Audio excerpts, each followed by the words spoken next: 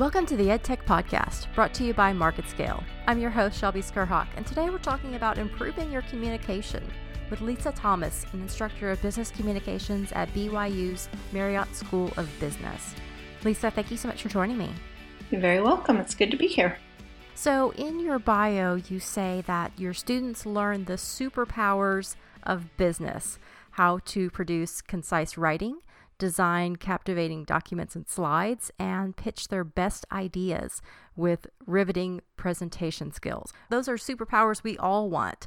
So tell me a little bit about, I guess, your background in how you came to be an instructor there at BYU School of Business, and what really fires you up about this topic? Well, I studied the teaching of writing at UC Berkeley many years ago, and I was much more interested in sort of overall general writing and literature and things like that. I was the years between when I graduated and when I started working at BYU, I taught some in high school. I also taught adults in writing their memoirs and things like that.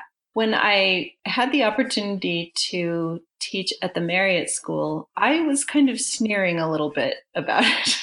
Coming from Berkeley, I was very liberal and kind of anti-business, and I didn't want to necessarily work for the man. But what was so interesting to me was to realize how integral and how powerful business thinking, strategy thinking is for doing good in the world too. And it turns out that the root of all of that is being able to communicate compellingly the ideas that you have. And so I became so enthused about this class, which not only teaches really good writing skills, but the other ways that we tend to communicate in business, namely presentations, and then also just in how we're designing now. Everything's a lot more visual. And so how a document that you send is designed will affect your credibility with your audience. So we have the smartest students. They are so driven. They're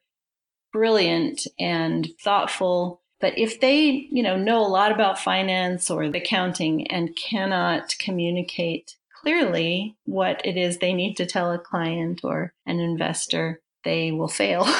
So Right. That's why it's important.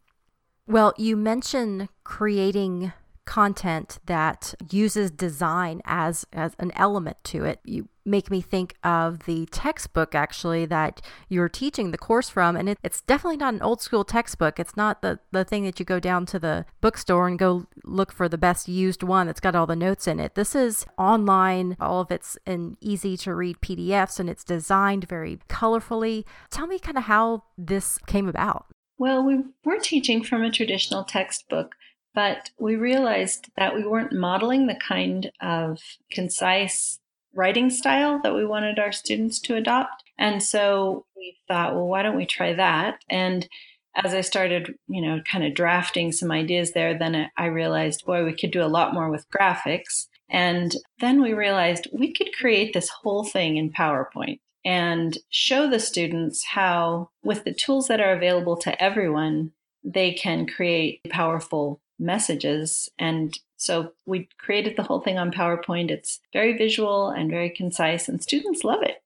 Well, yeah, I found myself diving right into that first chapter and kind of getting excited about all of the topics that are being outlined here. So I want to dive into some of those specifics. Of course, our listeners may not be in school right now, and so they are probably wanting this information out in the real world. What are some very basic tips that business professionals should look for? I mean, what are the most common mistakes you see?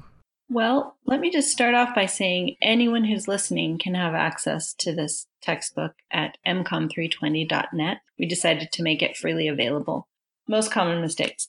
I think that often we tend to write emails as if we were speaking.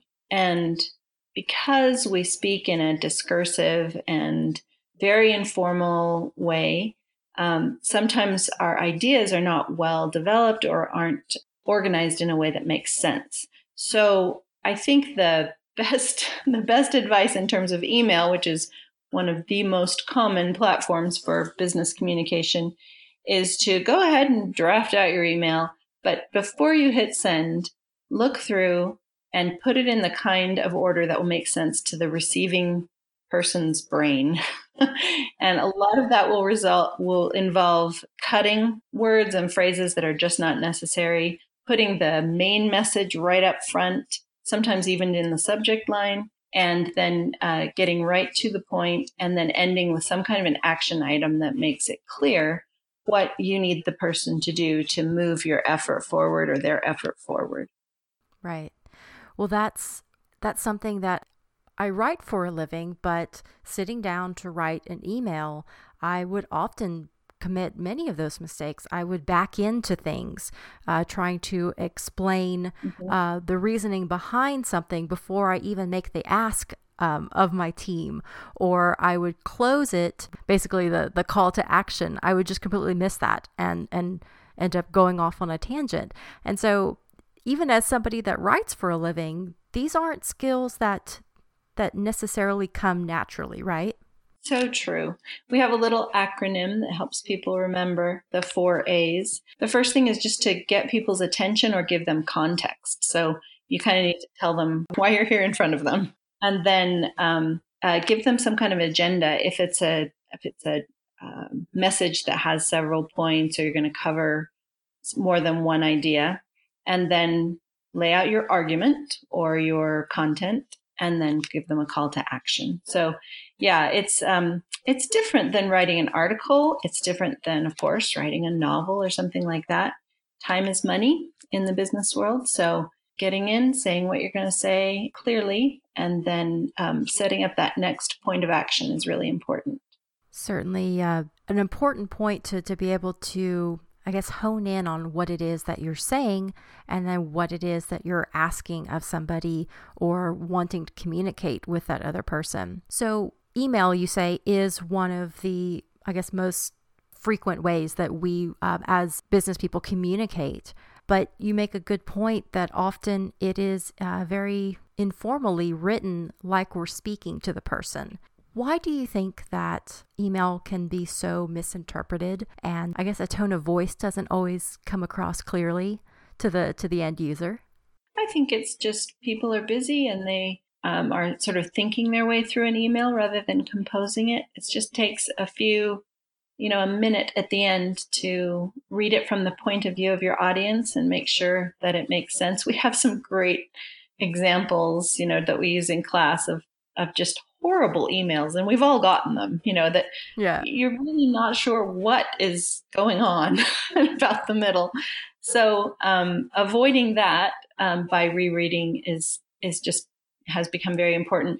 I said that emails are more informal, and I will say that in general, business communications are more informal, and that's fine. And they are much less formal than when I began teaching 8 or 10 years ago, when there was a certain gravitas that people were trying to convey to each other. And now I think that your credibility is helped by being very real, very authentic. But there's a difference between being authentic and real and being sloppy and confusing. So sometimes the best written business communication, even a contract, is quite I don't know if that I would use the word informal, but is less formal than before and quite direct, but not hidden in all that kind of language that we used to use.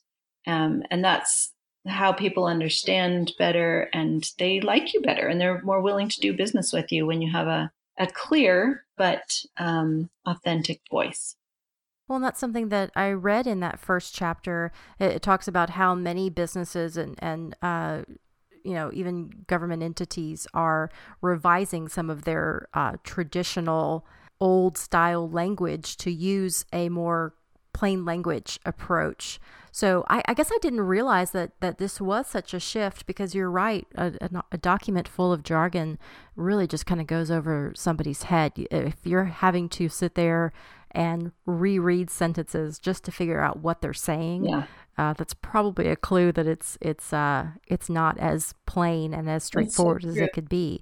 What do you think has kind of precipitated this plain language approach, or I guess this movement to making communication in business a little bit more clear? I imagine that I think it may have even started on Wall Street. There's a great document that someone at the SEC, the Securities and Exchange Commission, wrote trying to help people write their annual reports in a comprehensive way. And I think that when investors and even board members were reading documents and just saying, this document is purports to be about millions of dollars, and I can't really understand what it's saying. That's the demand for clarity, and that that clarity costs something. It costs a little bit in time and a little bit in effort, but it is so worth it, because when you can address something clearly and compellingly, you're just much more likely to win the day, to get the contract or get the angel investment funding or whatever it is. Clarity really is a high value item now. It seems like not that long ago, you wanted to use big language kind of as a defense almost. I mean, you wanted to sound more important than you were. You wanted to sound more official than you were, and so you would use these big jargony words that didn't really say anything. So I'm fascinated by this shift then, because it had to take somebody saying, okay, I consider myself a smart person, but I have no idea what this document says. Courage. Yeah, exactly. Exactly. I mean, it had to have been a shift maybe in the workforce. Yes, I think also generationally, kids that are graduating from college, they just are looking for the shortest possible explanation of whatever it is they need to do. And so often they will just Google something and find a very brief explanation, and that's what they're used to, is small bites rather than a longer, more crafted piece of writing. And some people argue that that's a loss to society, and some people say it's a gain. But it certainly is the expectation in business now to be more brief, to have a more authentic voice, and to be very, very clear. Yeah, well, and that's true that people will maybe say, well, that's just the dumbed down version of something that, I want to see this craft of writing and this explanation using the vocabulary of my industry. But often I see that many different generations that would have come from typing up a memo, they're shifting towards this, right? Oh my gosh, there's this huge kind of discussion that goes on at every faculty meeting for the last 2 years on whether we ought to continue teaching memo format. Mm. And there are those who feel like it's absolutely necessary, that it's a standard of business communication and there's a certain format you should use. And others that say, nobody writes memos. You may Right. call it a memo, but it can be delivered in an email. And so it should be crafted like a good email. So that's an interesting transition. And the other one is the more visual element of any communication. Nobody wants to pick up a document or open an email that just hits them like a wall of gray text. So even tips like hitting return, making paragraphs in your email, helps people to understand it. They can read the first line very quickly and figure out, okay, where are we going here? And not in an email. Oftentimes, news is best delivered in a very visual format, a diagram or some kind of an infographic. People react well to color and shape, and they can capture a lot. If in a well-designed visual, they can capture things even more quickly than they could in text. So, In speaking about designing with information and designing with text, what are some of the basic tenets of a well designed infographic, or like the format that you used for the textbook that you guys are teaching out of? What are some of those basic tenets that really help the readability and I guess understandability by using design for content? well, I would say probably layout, contrast, and are really Mm-hmm. important. I would say that the major design concepts that someone should pay attention to as they're embarking on this is layout, contrast, and repetition. Layout of a document or an infographic is very important because proximity shows relationship. And so you have to have the things that relate to each other near each other. And people really appreciate white space. That's another thing in layout. Is when you have a lot of white space, you're directing the eye to one thing and that is surrounded by the white space. And it's a sort of, it's like looking at a big green lawn for the mind, it feels good. And so having a good wide margin on something or, just putting a pull quote in the middle of something that has a nice wide margin is much more effective than just cramming a lot of text into anything.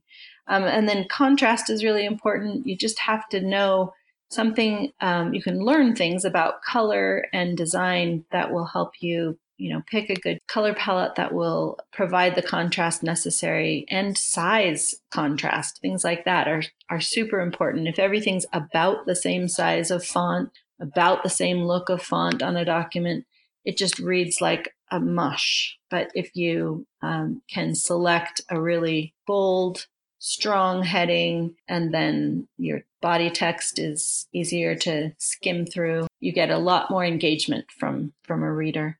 And then repetition, just in terms of things need to be consistent. They need to be aligned correctly. All the colors need to be the same. The font palette should be limited and repeated throughout the document. So those are things that we cover in our chapter 11.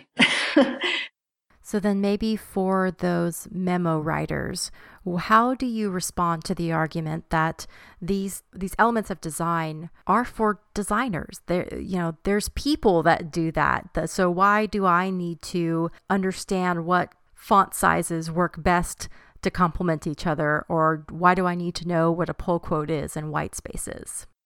Well, if you work at a big enough company, you probably don't. But the way the world workforce is going, you will probably have 11 jobs in your life. And some of them will be for smaller companies. And one of the jobs you have is to market yourself. And you can definitely and probably should hire a designer if you are branding yourself in a big way. But if you are just, maybe writing a cover letter and creating a resume for a job that you really want to get, knowing some of these principles will really make you stand out from students who are just following some school format that everyone's been using for the last 20 years. So designers are very necessary for most of the good work that goes on out there, but they are generous enough to have shared with us mere mortals some great templates and some great font palettes and things like that will be useful when we're composing things that we don't have their help on. Yeah. Well, Lisa, thank you so much for joining me. You're so welcome. It's been fun talking. And thanks to you listeners for listening to today's podcast. If you'd like to find out more, listen to previous episodes, you can head to marketscale.com/industries. Subscribe to articles, podcasts, and video. Until next time, I'm your host, Shelby Skurhawk.